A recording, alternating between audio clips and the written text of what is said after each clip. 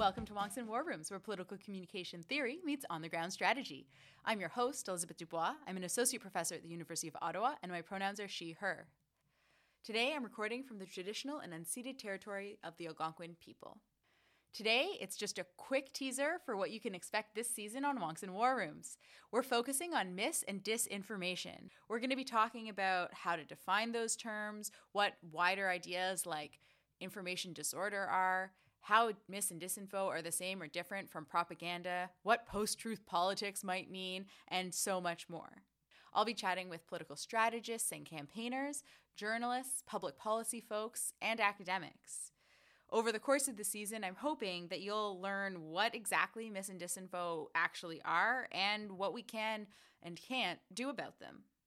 In the meantime, you can get caught up on past episodes of Wonks and War Rooms. You can download them wherever you get your podcasts, or head over to polcomtech.ca.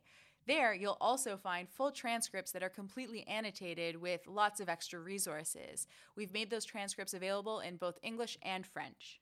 This season, like last season, is brought to you in part through a grant from the Social Sciences and Humanities Research Council of Canada and the Digital Citizen Initiative. Thanks so much, and I'm excited to have you listen along this season.